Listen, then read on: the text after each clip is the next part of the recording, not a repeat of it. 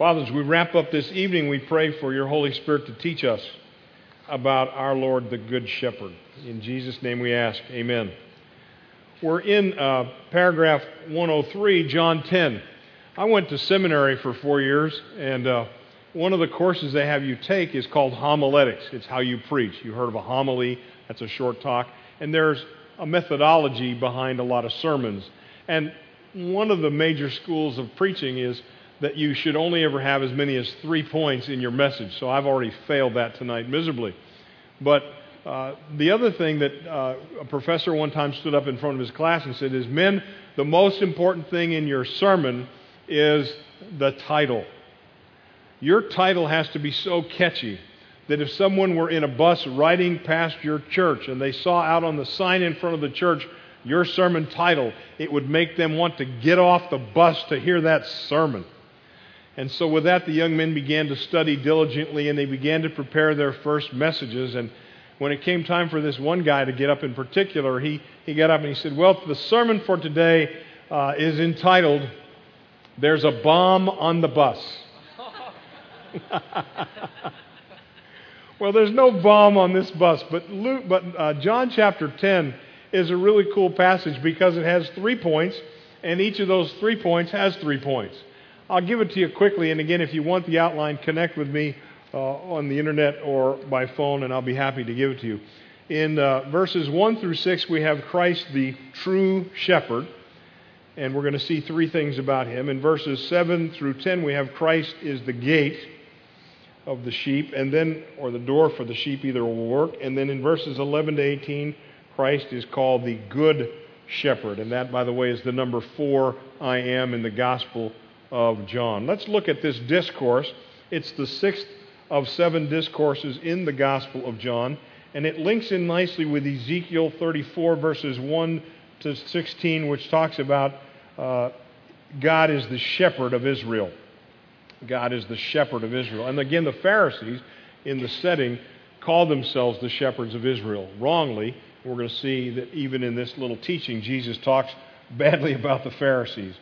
But the first thing Jesus says is that the true shepherd, verses 1 through 6, enters by the gate. I tell you the solemn truth, the one who does not enter the sheepfold by the door but climbs in some other way is a thief and a robber. And the one that's coming in the other way are the Pharisees, by way of the Mishnah. That's their way. Second, he has the sheep listen to his voice. Verse 2, the one who enters by the door is the shepherd of the sheep. The doorkeeper opens the door for him, and the sheep hear his voice. He calls his own sheep by name and leads them out. And that's the third thing. He enters by the gate. Second, his sheep hear his voice. And third, he calls his own sheep by name. When he has brought all his own sheep out, he goes ahead of them, and the sheep follow him because they recognize his voice. They will never follow a stranger but run away from him because they do not recognize the stranger's voice. Jesus told them this parable, but they did not understand what he was saying. Remember our sign for parable. It hides the truth from the Pharisees and their followers while giving truth to the disciples and those who are the followers of Christ. And a lot of this is in a parable. The second part of the parable is in Christ the door or the gate of the sheep. So Jesus again said to them, verse 7, I tell you the solemn truth, I am the door for the sheep. All who came before me were thieves and robbers, but the sheep did not listen to them. I am the door. If anyone enters through me, number 1, he will be saved. Number 2, he will come in and out. And number 3, he will find pasture. And those are the 3 points. The gate, only access to God is the one gate. There's fellowship there. You get to go in and out, and you'll find pasture. Compare that with the Pharisees. The thief comes only to kill and steal and destroy. I come so they might have life and might have it abundantly. I've given you a picture of what the Jews would do, and still in other countries as well as Israel, you'll find these out on the mountainside. You know, it's a very rocky country. There's not a lot of pasture land, but at least twice a year the shepherds have to go out and keep watch over their flocks by night. Sound familiar? The sheep are the only animals that have to have help with bearing their lambs. And so you would gather your sheep together, and you would put them in a small pen on the mountainside and to protect them. Notice that the shepherd is sleeping in this open doorway. He is the door of the sheep. The sheep don't come or go except through the door. And I think that's the purpose of this part of John chapter 10, the parable. Christ is the true shepherd, 1 to 6, 7 to 10, he's the gate or the door of the sheep, and then verses 11 to 18, he's the good shepherd. I am the good shepherd, and he says, the good shepherd lays down his life for the sheep. The hired hand, who I think are the Pharisees, who is not a shepherd, does not own sheep. He sees the wolf coming and abandons the sheep and runs away. So the wolf attacks the sheep and scatters them. Because he is a hired hand and is not concerned about the sheep, he runs away. So the good shepherd, number one, lays down his life for the sheep. Number two, will not abandon the sheep. And number three, and I love this, he says, I am the good shepherd. I know my own, and my own know me, just as the Father knows me, and I know the Father. I lay down my life for the sheep. And then the third thing about the good shepherd is I have other sheep that do not come from this sheepfold. I must bring them too, and they will listen to my voice, so there will be one flock and one shepherd. This is a big deal, because I think here Jesus is talking about us, those of us who are the goyim, the Gentiles. Jesus has other sheep that are not of the flock of Israel, and he's going to bring us all together and put us into one flock. Ephesians chapter 2 is an expansion on that, and again, the Pharisees would never even begin to think that's a possibility. Verse 17, this is why the Father loves me, because I lay down my life so that I may take it back again. No one takes it away from me, but I lay it down on my own free will. I have the authority to lay it down, and I have the authority to take it back. This commandment I received from my Father. What is he saying is, look, no one's going to kill me. Even though the Pharisees are trying to murder me, I lay it down. He's in total control. He does it when he wants, he does it how he wants, and he does it in the way that he needs to die. He's going to be crucified in 6 months at the Passover as the Passover lamb for us. Again, he's talking in parables and they don't understand, so the fourth point of the outline is that there's a divided response. Another sharp division took place among the Jewish people because of these words, verse 19. Many of them were saying, he is possessed by a demon and has lost his mind. Why do you listen to him? Others said, these are not the words of someone possessed by a demon. A demon cannot cause the blind to see, can it? He'd just done the messianic miracle in the previous paragraph in John chapter 9. Now, Jesus is going to send out 70 or 72 disciples/apostles. This is different from paragraph 59, which we dealt with in Matthew chapter 10, but the mission is very similar. After this, Luke 10, verse 1, after the Feast of Tabernacles, the Lord appointed 72 others, and I would rather go with the number 70. Again, you get those two groups of manuscripts. The number 70 in the Jewish world is more prevalent. It's the number of nations in Jewish theology total. 70 is the number of men that were in the Jewish Sanhedrin, and 70 is the number of elders who ruled under Moses. So it just makes better sense to me. I'm not upset if you take the 72, but he sent them on ahead of him, 2 by 2, into every town and place where he himself was about to go. So this is pretty cool. We got, the old map of the life of Christ, and there's 35 cities that Jesus is going to get prepared for ministry. And we don't know squadoosh about it. So again, much of what Jesus does, I would say most of what Jesus does, we don't know. But he says to them, verse 2, the harvest is plentiful, but the workers are few. Therefore, number 1, ask the Lord of the harvest to send out workers into his harvest. Number 2, I'm sending you out like lambs surrounded by wolves. So you're going to be defenseless, expect rejection and opposition. Do not, 3, carry a money bag or a traveler's bag or sandals and greet no one on the road. Whenever you enter a house, first say, may peace be on this house, and if a peace-loving person is there, your peace will remain on him, but if not, it will return to you. 4th, stay in that same house, eating and drinking what they give you, for the worker deserves his pay. Do not move around from house to house. If you get a better offer, you might get to go to, say, in Eric's house, big private room, jacuzzi, private masseuse, the whole deal. You shouldn't do that. Just stay where you're invited. And then here's the ministry. 5th, whenever you go to a town and the people welcome you, eat what is set before you, heal the sick, say to them, the kingdom of God has come upon you. So you're going to do ministry and you're going to do miracles. His words and his works are going to be multiplied by the disciples. Whenever you stay in a town and the people do not welcome you, go into its streets and say, number 6, even the dust of your town that clings to our feet we wipe off against you. Nevertheless, know this, the kingdom of God has come. I tell you, it'll be more bearable on that day for Sodom than that town. Woe to you, Chorazin! Woe to you, Bethsaida! We've looked at this verse before in another setting. For if the miracles had been done in Tyre and Sidon, they would have repented long ago. But it will be more bearable for Tyre and Sidon in the judgment than for you. And you, Capernaum, will you be exalted to heaven? No, you will be thrown to Hades. And the one, verse 16, the one who listens to you listens to me, and the one who rejects you rejects me, and the one who rejects me, the one who rejects the one who sent me. So you have the ministry, you have the commission in verses 1 to 16. You have the sending of the 70 or the 72, and that's with their purpose, verses 1 to 16. And then beginning in verses 17 to 20, you have their return. 3 results. Then the 72 returned with joy, saying, Lord, even the demons submit to us in your name. So the first result is that places are prepared for Christ. The second result is the demons are submitting to the authority of Christ by the disciples. And then third, there's victory over Satan. He says, I saw Satan fall like lightning from heaven. Look, I have given you authority to tread on snakes and scorpions and on the full force of the enemy, and nothing will hurt you. Nevertheless, do not rejoice that the spirits submit to you, but rejoice that your names stand written in heaven. And then there's a messianic prayer here in verses 21 to 24. He says, on the same occasion, Jesus rejoiced in the Holy Spirit and said, I praise you, Father, Lord of heaven and earth, because you have hidden these things from the wise and intelligent. Now, who are the wise and intelligent? The Pharisees. They're the educated group who thinks they're smarter than everybody, and revealed them to the little children. Yes, Father, for this was your gracious will. All things have been given to me. All things have been given to me by my Father. No one knows who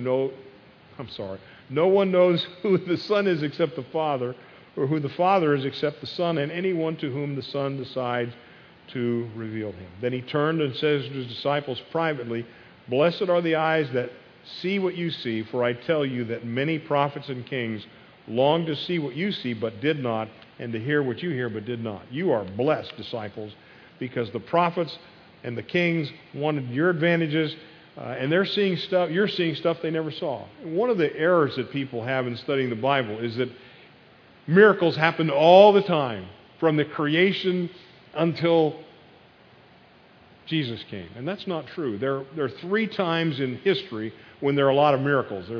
There's the time of Moses, and there's the time of Elijah and Elisha, and then there's the time of Jesus and the apostles.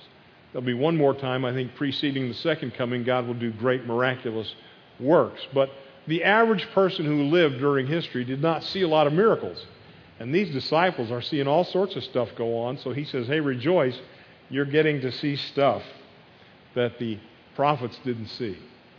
Paragraph 105. Now an expert in religious law stood up to test Jesus. Test Jesus. Red flag. Teacher, what must I do to inherit eternal life? He said to him, what is written in the law? Don't you love Jesus? He's Jewish. Teacher, what must I do? That's a one-time action in the past. It's in the Greek aorist tense. The aorist tense means, what have I done in the past that will grant me eternal life? And so Jesus says, what is written in the law? He always answers a question with a question. Well, he gets the answer right. He says, the expert said, love the Lord your God with all your heart, with all your soul, with all your strength, and with all your mind, and love your neighbor as yourself. It's a quote from Leviticus 16 and Deuteronomy 6. Love God completely, love others compassionately, and love yourself correctly.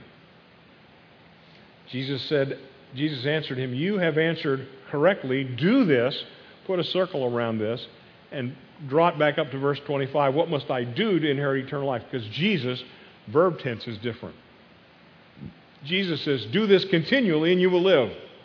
But the expert, wanting to justify himself, said to Jesus, and who is my neighbor? And so he asked this question of Jesus back and forth, and he's trying to put Jesus down here. And so now Jesus again is going to answer in parables. It says, a man was going down from Jerusalem to Jericho and fell into the hands of robbers who stripped him, beat him up, and went off, leaving him half dead. Say half dead. Half dead. And here's the road from Jericho to Jerusalem. It's about 15 miles. but it's called the descent of blood. When you were going from Jerusalem, you were at about 2,800 feet above sea level, and 15 miles away, which is closer than from here to Bartow, you're at 1,300 feet below sea level. So there can be snow on the mountains in Jerusalem, and there's only 1 or 2 inches of rain a year down in Jericho. And this road is just really scary. It is just straight downhill for 15 miles, hairpin after hairpin. Now, people were coming in and out of Jerusalem for the feasts. And the robbers used to hide on these hairpin curves, on the switchbacks, and they would beat you up because you didn't have safe deposit boxes and you couldn't wire funds. So when you're going to a feast, you carried your wealth with you. And so here's a man that gets beaten up. How badly is he beaten up? Half dead. There's a big difference between half dead and all dead. Those of you who know The Princess Bride know the important difference. If he's all dead, there's only one thing left to do. Go through his pockets and look for loose change. But he's only half dead. Now, by chance, a priest was going down that road, but when he saw the injured man, he passed by on the other side. And because he was going down the road, he was leaving Jerusalem. He wasn't going to the feast. He wasn't in danger of missing the feast because he touches a dead body. The same, a Levite, when he came to the place and saw him, passed by on the other side. But a Samaritan who was traveling came to where the injured man was. And when he saw him, he did a bunch of stuff. Number 1, he saw him. 2, he felt compassion for him. 3, he went up to him. 4, bandaged his wounds. 5, poured oil and wine on them. Then he put him on his own animal, brought him to the inn, and took care of him. The next day, 6, he took out 2 silver coins, and he gave them to the innkeeper, saying, take care of him. Whatever else you spend, I will repay you when I come back this way. You see, what Jesus did was he took the idea of a neighbor and he made it into a verb. Who is my neighbor? Well, my neighbor is anybody that has a need that I'm aware of that God sends across my path. And so, verse 36,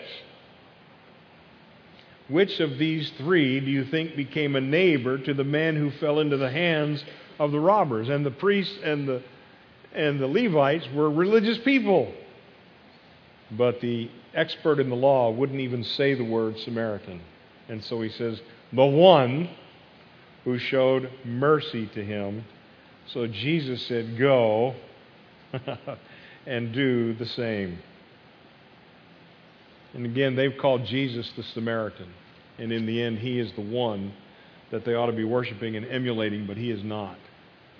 And then the last paragraph of the day is this little tiny story tucked in here at the end of Luke 10 between the parable of the Good Samaritan and the next event is the Lord's Prayer in Luke 11. And this is an example of fellowship. Luke 10, verse 38, paragraph 106. As they went on their way, Jesus entered a certain village where a woman named Martha welcomed him as a guest. And she had a sister named Mary who, and the word there should say, moreover, or also sat at the Lord's feet and listened to what he said. But Mary was distracted with all the preparations, Martha was distracted with all the preparations that she had to make, and she came up to Jesus and said, Lord, don't you care that my sister has left me to do all the work alone? Tell her then to help me. See, this is an illustration of the problem that the Jews had. They were worried and troubled about the wrong stuff. They were more concerned about the religious situation than they were with the relational situation that Christ offered. And so Jesus, we know this house from latter passages is Bethany. Bethany is on the other side of that Mount of Olives picture that I showed you. And Mary and Martha lived there with their brother Lazarus. We'll find he's very important in a few months. But it's interesting, it was Martha's home. What's Martha like? She's the homemaker. She was known for her pot roast. It's funny, it's called Mary's Village.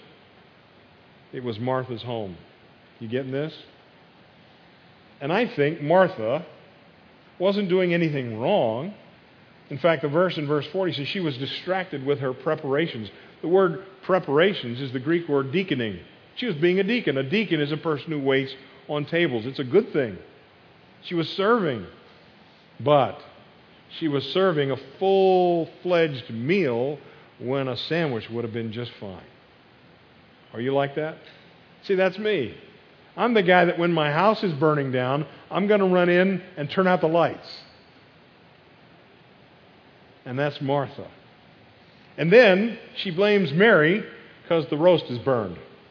Lord, don't you care that my sister made this happen? Tell her then to help me. I love families. But the Lord answered her, Martha, Martha. And right now, she should just duck. Because when he says your name twice, remember he said, Simon, Simon. He's going to say that again. When he says your name twice, it's like he's got a double-barreled shotgun and he's clicking them both back. Martha, Martha, you are worried and troubled about, the New ASB says, so many things. But one thing is needed. Mary has chosen the best part. It will not be taken away from her. And what was Mary doing? She was doing two things. She was seated at the Lord's feet, and she was receiving His words. That's the most important thing we can do. So make sure in your busyness of your schedule that you get to do that. I think Mary was amazing because in John 12 and verse 7 we'll see she is the only person that understands that Jesus is about to die. How'd she know? Because she took time regularly to sit at the Lord's feet and listen to His words. And so I would challenge myself and I would challenge you this week. Are you going to be Mary or are you going to be Martha? Are you going to do the important thing or are you going to do the distracting thing? Not that the other stuff's not important, but I think that sometimes we want to get all caught up in preparing a full-course meal when a peanut butter and jelly sandwich will do the trick and it'll give me time to do the important stuff.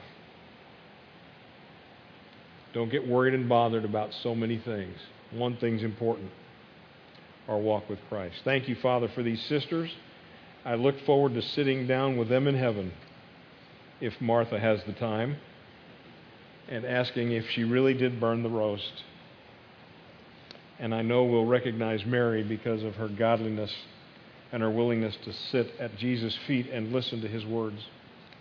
And I pray that people would be able to recognize us as men and women who regularly sit at your feet and take in your words for us. We thank you for this great night and for this great family.